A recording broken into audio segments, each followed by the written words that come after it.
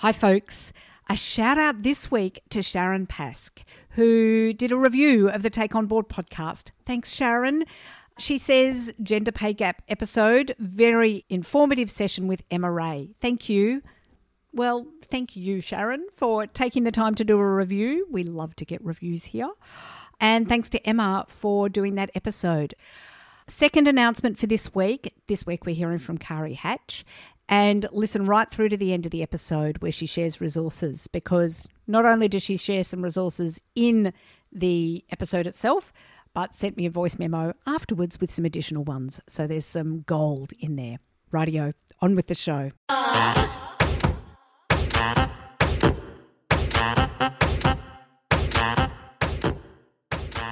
Hello and welcome to the Take On Board podcast, where we talk all things boards and governance. I'm your host, Helja Svensson. Being on a board can be interesting, valuable and exciting, yet it can also be really lonely, challenging and hard. So here at Take On Board, we'll bring you weekly tips, tricks and advice to help you build your governance wisdom. We'll shine a light on how to navigate your way onto your first board or to build your board portfolio. We'll also help you to work through those challenges that keep you awake at night. Each week, I'll talk to women who have been there, done that, and together we'll discover what we need to take on board to be your best in the boardroom.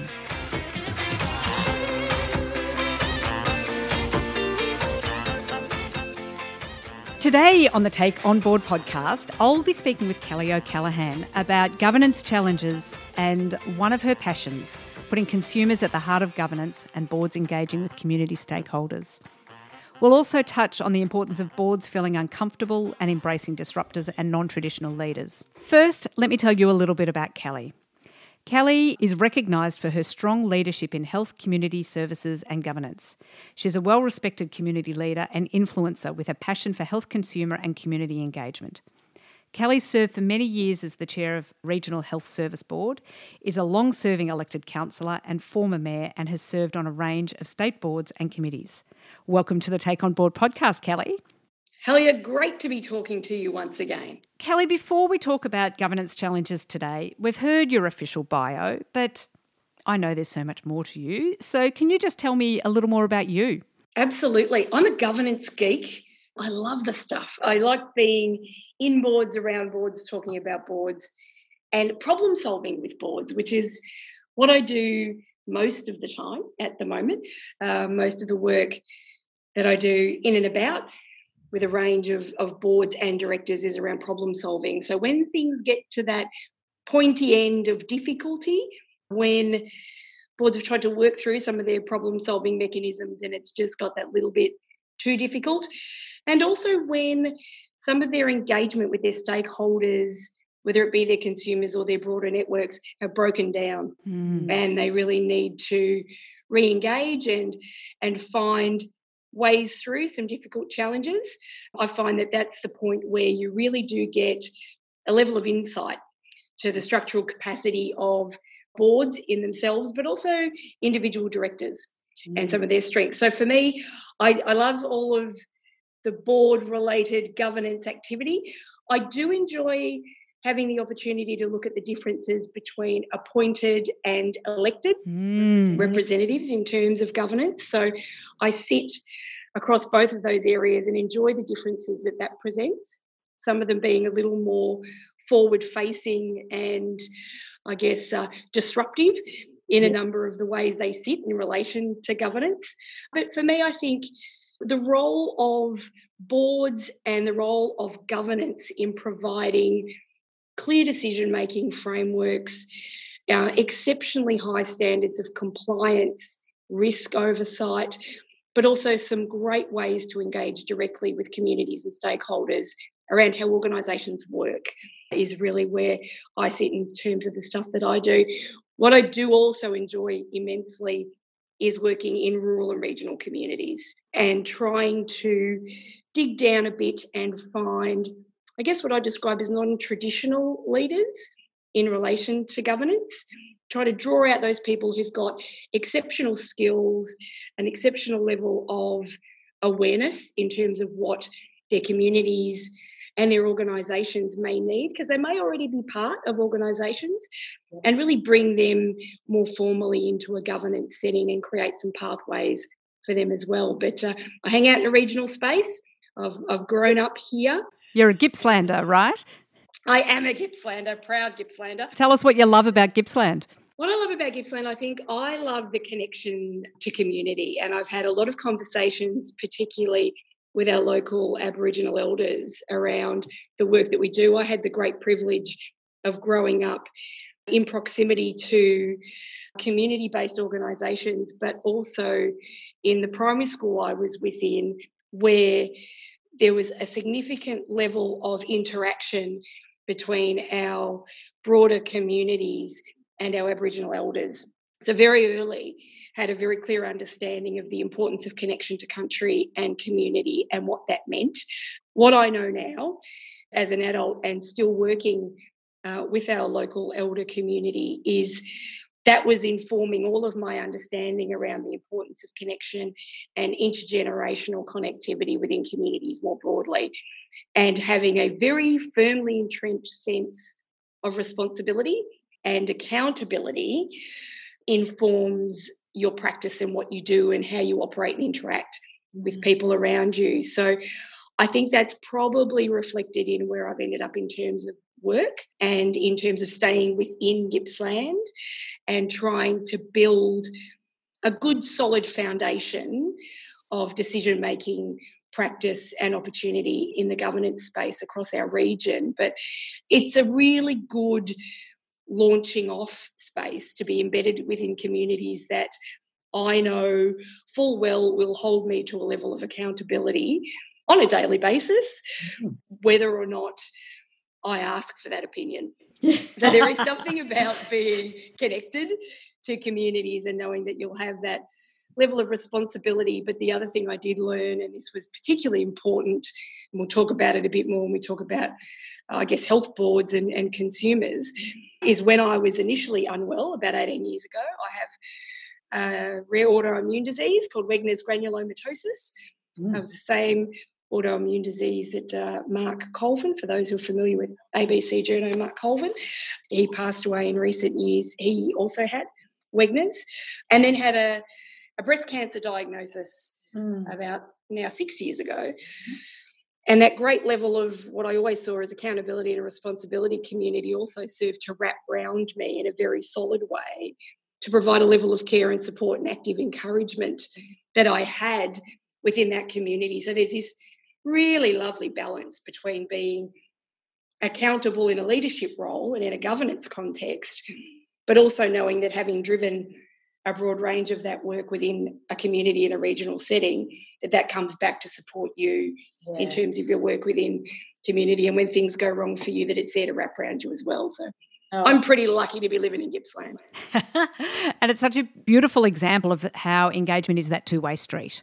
Absolutely. And I think one of the things that we often don't really understand in relation to boards, because there's always that misconception that boards are unattainable, they're hard to reach, there's something that are misunderstood, there's something very almost not clear. We talk a lot about transparency, but then when you ask someone what a board does, if they don't have that immediate exposure to it, they can find it very difficult to explain it. For me, about breaking down those barriers is also about having a level of engagement directly with your stakeholders and your communities to the point where they do have access to understanding the ins and outs of how you make your decisions, why you're making them, and what the impacts are going to be, so that you can truly inform your own practice in both ways. You can inform community about what you're doing, but they have a direct opportunity to be engaged with you in governance as a board, either appointed or elected. What was your first board, and how did you get involved in that first board? I was one of, as many people describe these kinds of things, you wander into roles not expecting that that's where you're going to be. So like many people, I'd been on not-for-profit organisation committees from time to time. I'd been on the preschool committee. I'd done those sorts of things and enjoyed it, but never really saw much of it as being a pathway to anything else. I then had my initial consumer experience and found myself engaged with our local health service. And through that engagement as a patient, was approached to be part of the then Community Advisory Committee that existed in that service, which they'd really first kicked off, we're talking quite some time back then, so my initial diagnosis was now about 18 years ago. But there's that, I guess it was a political imperative around having more of a focus on health consumers, particularly in health boards, around engagement. And as time progressed, there was a direct desire on the part of boards and the Minister's office at the time to have health consumer representation sitting on boards. So as that body of work was coming on board, I don't know that there was a lot of clarity around what that would mean and what level of support that would require. But I think I was lucky to be in that initial cohort that came in. So for a lot of boards where there were 7 seats at the table, they increased them to 8 or 9. And I went in to one of those spots at La Trobe Regional. Sat in there for a while and was very much the rookie on the board, was very, very fortunate to have exceptional mentors and very generous and extremely patient people. And anyone who knows me knows that I run hard and fast. So I'm desperate to get in, make change, make it all happen immediately. And I'd say I was probably even more enthusiastic and inspired, but probably a little less informed when I'd started in that space. But allowed me to fail safely. And I think that's something that I talk about quite a bit when working with boards and directors is I had a lot of people around me who allowed me to build trust quite rapidly, who actively encouraged me to ask questions. And one of the really practical things for boards is understanding how to be able to do that for new directors coming in. And so in my first board meeting, I remember sitting there just watching the world go by and thinking, well, great, this is terrifying. I'm not really sure how I'm going to hold my own in this space. There's a lot of really smart people sitting around the table and I'm not really sure what I bring to this. I couldn't quite see the fit. But by the end of the meeting, one of my mentors in the room, and it was Keith Hamilton, who was also one of our local members, actively encouraging me to have a question. Please ask a question. And I'm like, I don't know, it's going to be a silly question.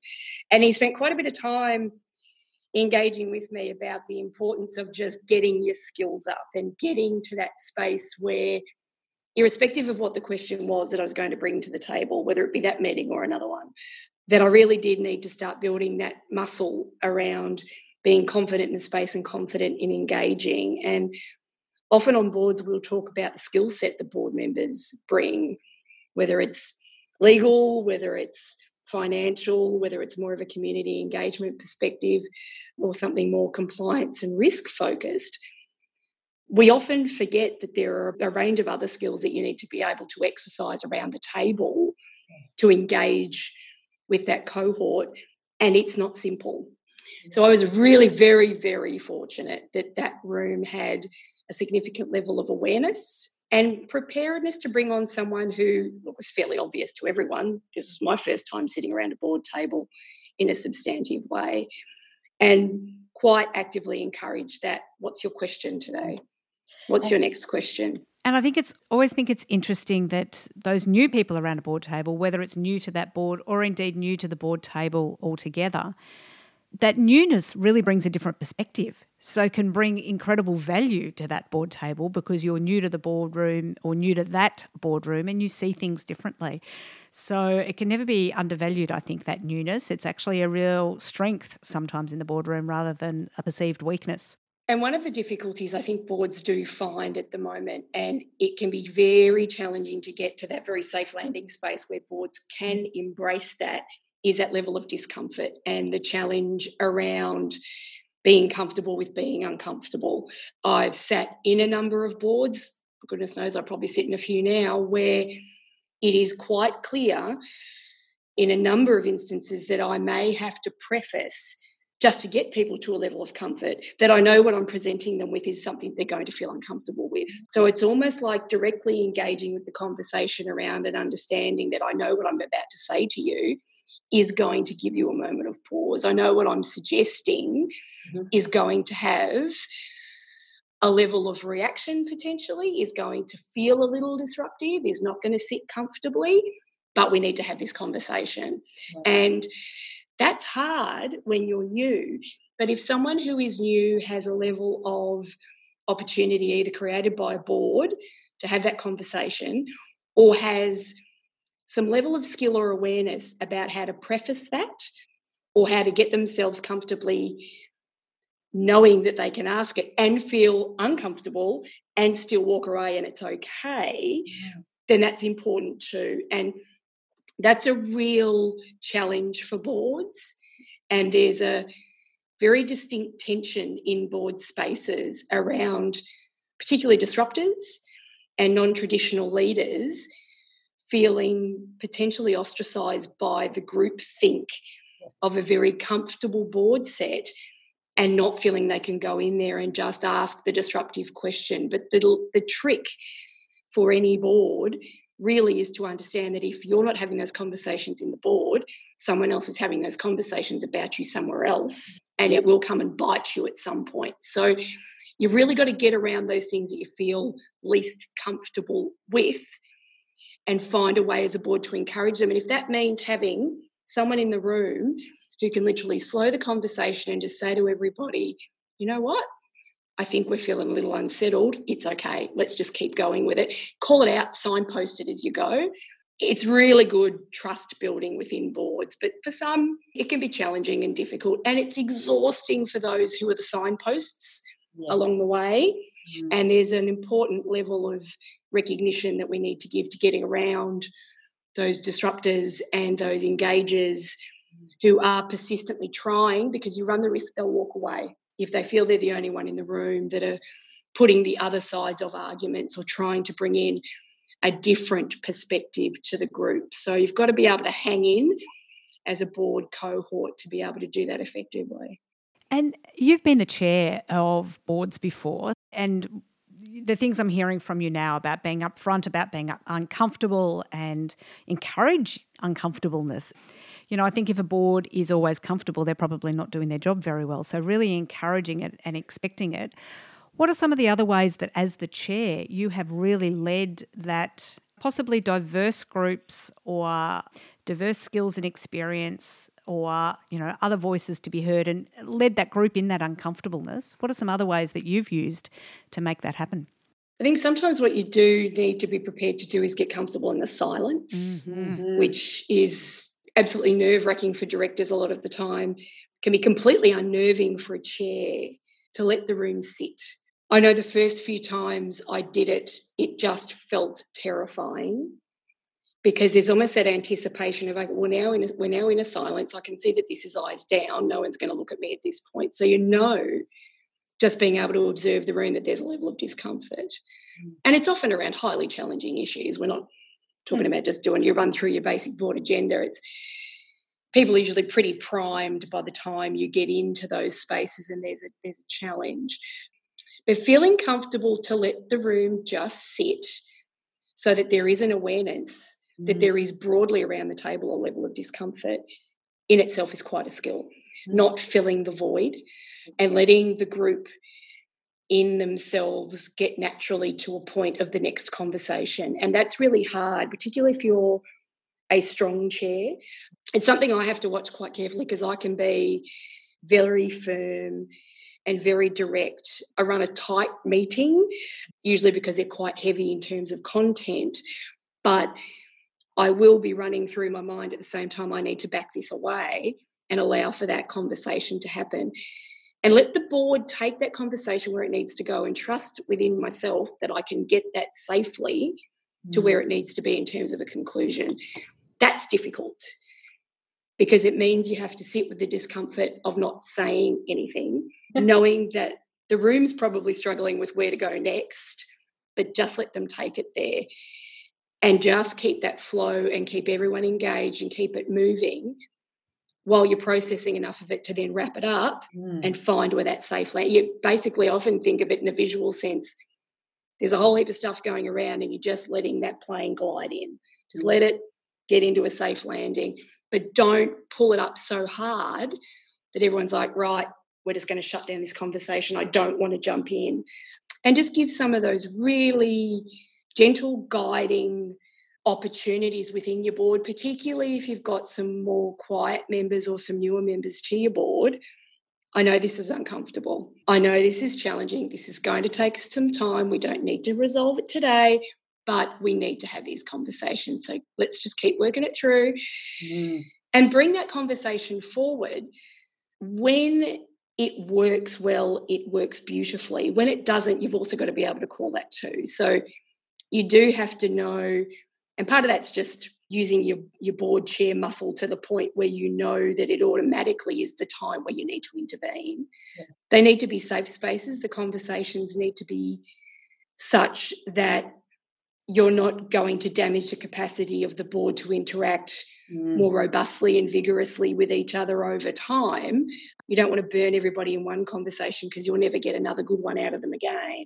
So there will be times where you need to intervene and say, okay, let's just take a break. And that can be a physical break. For boards, often there's a real reluctance to just stop, take a break, everyone just go for a walk for a minute and let's come back and do it again. And it is something I've learned, particularly in local government, where things can get quite heated, where the debate can be quite solid. I think one of my colleagues said to me once, gee, you'll call an adjournment. And I will, and I'll call for an adjournment even from outside of the chair as a councillor sitting in that space. There's no point having everyone sit in a tangle in a room for the sake of it being good sport for those watching. The decision-making process is not going to be best informed by a struggling room of decision makers. So giving everyone a few minutes just to step it out and take some time back and get into a good frame of mind around bringing those conversations back to the table is really important. Hi, it's Helia. I'm just popping in to say thanks for listening and to do a bit of a shout out to some fabulous listeners who are helping spread the word about this podcast. In particular, thanks Sally up in Sydney, who's sharing the word across New South Wales, Anna, who I met very recently from Brisbane, who's sharing the word in Queensland, and Marita and Zora, who are my international ambassadors.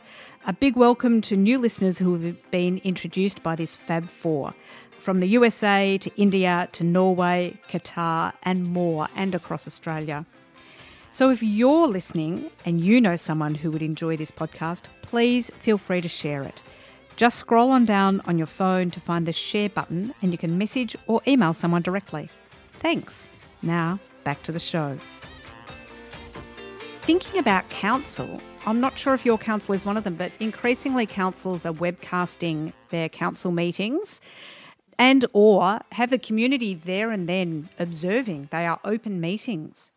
How does that impact that, that struggle for the sitting in the discomfort, that struggle for the right decision? What's the impact there? What are your thoughts? It's really interesting because we've gone to live stream. So live stream for us started in my mayoral term. So we gave that a good solid test run at that point. So we went straight to Facebook Live to start with. We've now gone over to YouTube for a number of reasons. From a management perspective, it's much easier. Facebook can be a little more unwieldy to utilise in that space. What I have noticed is that the number of people attending the meetings proper has reduced significantly now that we are available on a casted frame. But I think the awareness of the decision making, because people can go back and check. So I can say at the 33 minute of go and have a look, this is exactly what I said. People can actually go and check what it was. They can also replay that conversation. There's also an opportunity to see the entirety of the room. And when you're sitting in a room proper in a gallery, you can, I guess, get distracted by the other things going on around you. And when you're watching that and you're watching the fullness of a room from a different perspective, the conversation itself actually captures your attention a little bit more than the visual. Whereas when you're in the room, the play of the room is probably a little bit more at the forefront. So if you've got a full crowd, and you'll see this in any elected government space, your elected officials will play to the crowd if they've got a big crowd. If there's nobody there, they won't bother. People are only ever going to try and do that. So those rules in a boardroom where everything's through the chair do apply in local government, but they tend to be less proactively managed because the reality of the situation is it's popularly elected. So people are bringing matters that are of interest to their constituents into the room for debate, and they're wanting to make a bit of an impression. So it does change it a bit. What is really interesting for boards and local government as well is the challenges around social media that then brings to the fore once you start engaging in whether it be a webcasting space or, Facebook, Instagram, whatever it is. Twitter seems to be a real challenge because of the pace that exists with it and how quickly conversations can turn. And I do know of some organisations who've stepped away from that space because they don't feel they can manage it. I don't necessarily think that's wise, because I do strongly believe, and we were just talking about it earlier, if you're not out there talking about it, someone's going to be talking about you anyway. You might as well be in the conversation. But I'm extremely comfortable in social media. So I engage as a board director, I engage as a chair of organisations, I engage as an elected official, and there really aren't a lot of conversations that are out of bounds. But I also apply the principles, and it's quite clearly indicated on all of my platforms, that if you're having a conversation you wouldn't be prepared to have in my lounge room, that I wouldn't tolerate if you were sitting in my lounge room, then don't expect to have it on my social media account. That took me a while to get to the point of being comfortable with excluding people from conversations, but now I don't worry about it at all. Doesn't stop me having difficult conversations, but the tone and the level of respect that needs to exist within those conversations is a minimum standard for me. So getting organisations to the point where they feel comfortable around having an authorising environment around social media is really important. But the other thing too is it's an engagement platform now that so many members of our community are using. If you're not out there engaging and you're still relying on paper-based surveys, talking to the people who walk through your front door, then 80% of your audience have just been left out of any of your community engagement and consultation. So getting boards particularly to a space where they can engage proactively, whether it is by webcasting, whether it is by having an open board meeting every now and then, or whether it's about having your board directors directly engaging with the consumers of your services, it's essential now. If your board's scared of it, acknowledge it, but then you need to get some support in being able to do it effectively and safely, because goodness gracious, if you do it badly, you can end up in more of a tangle than you had to start with. But ignoring it and hoping it goes away is a very naive position for a board to be in. And it's stalking you, whether you like it or not. It's going to just keep creeping up behind you. And there is nothing worse for a board director. And I have this often when I'll go into services and I'm doing some work with them, and I will tell them what I know is happening and what's being spoken about in relation to their service, to their capacity, even in relation specifically to directors, individuals or as a group. And they're horrified because they don't know. You're operating from a very vulnerable and ill-informed position if you don't know what others are saying about you. You might not like it, but you need to know what it is so that you can effectively engage with it. And social media really is one of the platforms you've got to get into, whether you like it or not. If you are going to be an effective governor of an organisation, whichever sort of organisation that is, if you don't know what your people are saying and what they need and want and desire, you're going to find that governance of the organisation fairly challenging as well, I would say.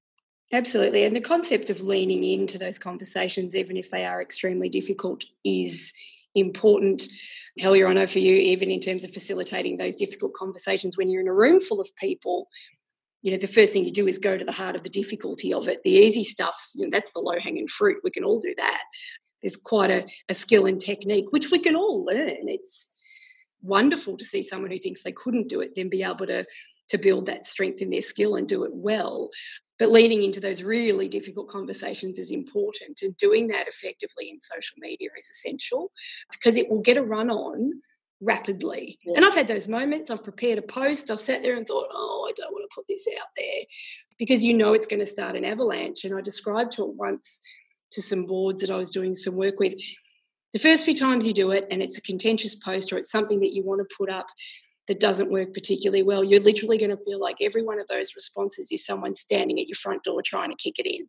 Get comfortable with it. What can you do? How can you engage? Can't ignore it. A good example of one that I saw, Barwon Health, coming off this recent ransomware attack incident around it, and Frances Diver and her crew have put together some content in an appropriately timed way, which I think is important as well. You've got to understand how that looks and what that means in terms of what you put forward. But if anyone wants to have a look at, it's on their LinkedIn, I know it was certainly on Facey, it's a good one to have a look at because it shows you a level of acknowledgement in terms of the organisation. It gives enough context to demonstrate a willingness to see the challenges that's caused not only for the stakeholder group but for the organisation. But it also ties in beautifully staff as stakeholders and brings in the human factors of the conversation. So one of the great challenges often around services is not understanding that you're not a facility. You've actually got inbuilt human factors and your staff cohorts and your broader networked community is part of the infrastructure that supports your organisation. But the Barwon Health response that went out in recent days is solid. I'll make sure I put a link to that in the show notes as well as a great, not the perfect, but a great example of how that can be done well. Yeah, and coming off the back of bad news as well, and there's often a real challenge for boards when something went wrong. I think it was Heart Foundation around some of their ads that they had and then had to come out to talk again about, we think we got that wrong. Acknowledging error is essential and don't wait for someone else to do it. If you're someone who's engaged proactively in these spaces and you're watching it happen, and I often describe it as, I'm watching a car crash. And I saw those ads roll out and thought, oh crap, this isn't going to end well for anybody. And you can see it spiralling, but then the pressure of the market to point out what you've done wrong, how you have messaged, branded, I guess triggered responses. And I think that was really clear in that particular campaign where there was a triggering of an emotive response about something that was too particularly sensitive to that. And for good reason, it wasn't well executed. But then to try and pick it up really just had to come straight out and say, you know what, we got this wrong. And thank you for telling us we got this wrong. Not arguing the reasons why you did it. No one's all that interested in why you got to that point. No one wants to hear your justification for why you made a bad decision. They want you to acknowledge it. They want you to acknowledge the impact of that decision upon them. But there's also a very strong sense of justice within communities and stakeholders about standing up for those people who they feel were harmed by what it was that you did. So they might not be feeling personally affronted by the message, but they are feeling the need to represent others who they don't feel like had a voice. If you don't engage in that and quickly acknowledge error, find a way to do that. But from a governance perspective, you then need to be able to sit as a board and effectively do the autopsy on that. What was it? And you need to sit in the discomfort of hearing that feedback. And for a board, if you want to do it in a quick rapid fire way and you don't have a sophisticated mechanism within your board, bring together all of that Facebook feedback, all of the commentary on Twitter, sit in the room, read it out loud to each other. Just sit with it and let it soak in. Some of it is completely unsophisticated, and I acknowledge that. But that's still an unsophisticated conversation happening about you, your service, or your directorship that's being held in the public domain. So you might as well hear it and you might as well discuss it and work through what you would have liked it to look like and what it was around the gateways within your organisation that got you to that space, how you then rectified it, and how you're going to stop it happening again. How are you going to do it better next time? Exactly. Oh, Kelly, so much wonderful stuff in this conversation. So we've covered a whole range of things around engagement and communities and patients and embracing those disruptors. So I'm just wondering, what are the main points you would want people to take away from the conversation that we've had today? I think one of the things is be very comfortable in discomfort. Don't feel the great rush. And I had someone say this to me the other day, that we're a very friendly board and that's very comfortable. I'm okay in not feeling like I'm sitting in a room full of friends sometimes. Mm-hmm. You can be respectful, you can build trust, but it's not about being friends. You've got a job to do. And I do know I'm an outlier in that. I totally accept it. But my level of responsibility and accountability far outweighs my need to be liked. I'm okay with that. I have moments where it feels terribly, terribly uncomfortable.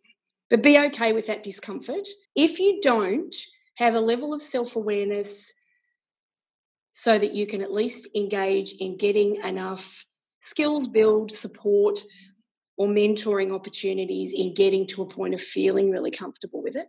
When you're in moments of significant challenge in terms of issues emerging, problems, competitive relationships, just difficulty generally at a board level, when you feel within yourself that you need to pull back, that's the point where you need to lean in. So do exactly the opposite to what you think you need to do and get yourself enough support so that you can do it.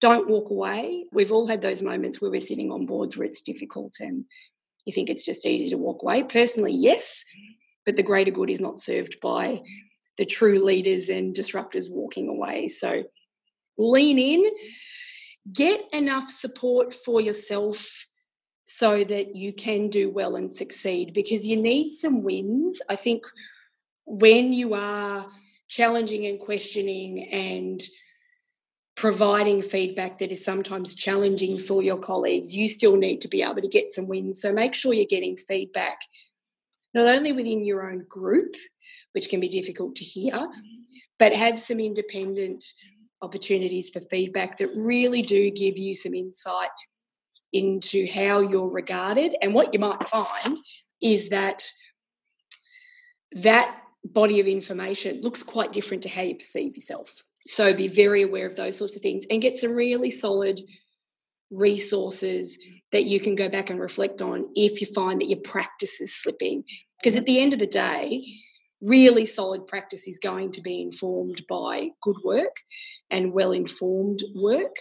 And that needs to be informed by some good, solid governance principles. So if you're a board that doesn't do a lot of professional development, doesn't really get a lot of opportunity to explore the way you're operating as a board, there's a bit of a challenge. So get some stuff in there, but be self-aware, build a strong foundation for your principles of governance around good resourcing. Keep learning, and if you really, really are struggling, reach out, get some support. Even encourage someone to come and do some observations with your board and give you some really solid feedback, which I've done a few times. I love it because I love a board who trusts enough to bring in, as I said once, bring in Darth Vader to sit there and give them some feedback. But it's a really good way to build trust within the room, to have someone who can then walk away and not have to sit immersed within the culture of your board and give you some feedback as well. And again, like the newcomer, they see things that those that have been involved for a while don't see. So it's a great way of getting that awareness. Oh, Kelly, that is just fantastic. Thank you so much for joining me for this conversation today. I know the Take On Board community, you're going to get an enormous amount out of hearing your pearls of wisdom.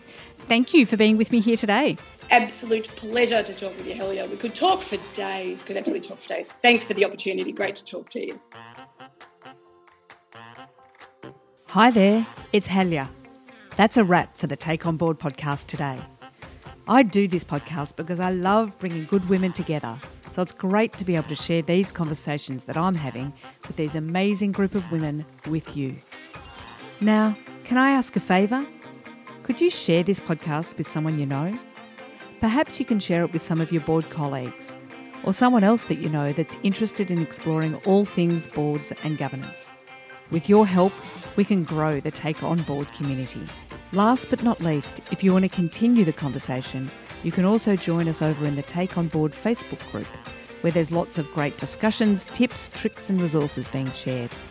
I would love it if you can join in the conversation there. You can find it by searching Take On Board in Facebook. Thanks for listening, and tune in next week for another fabulous conversation.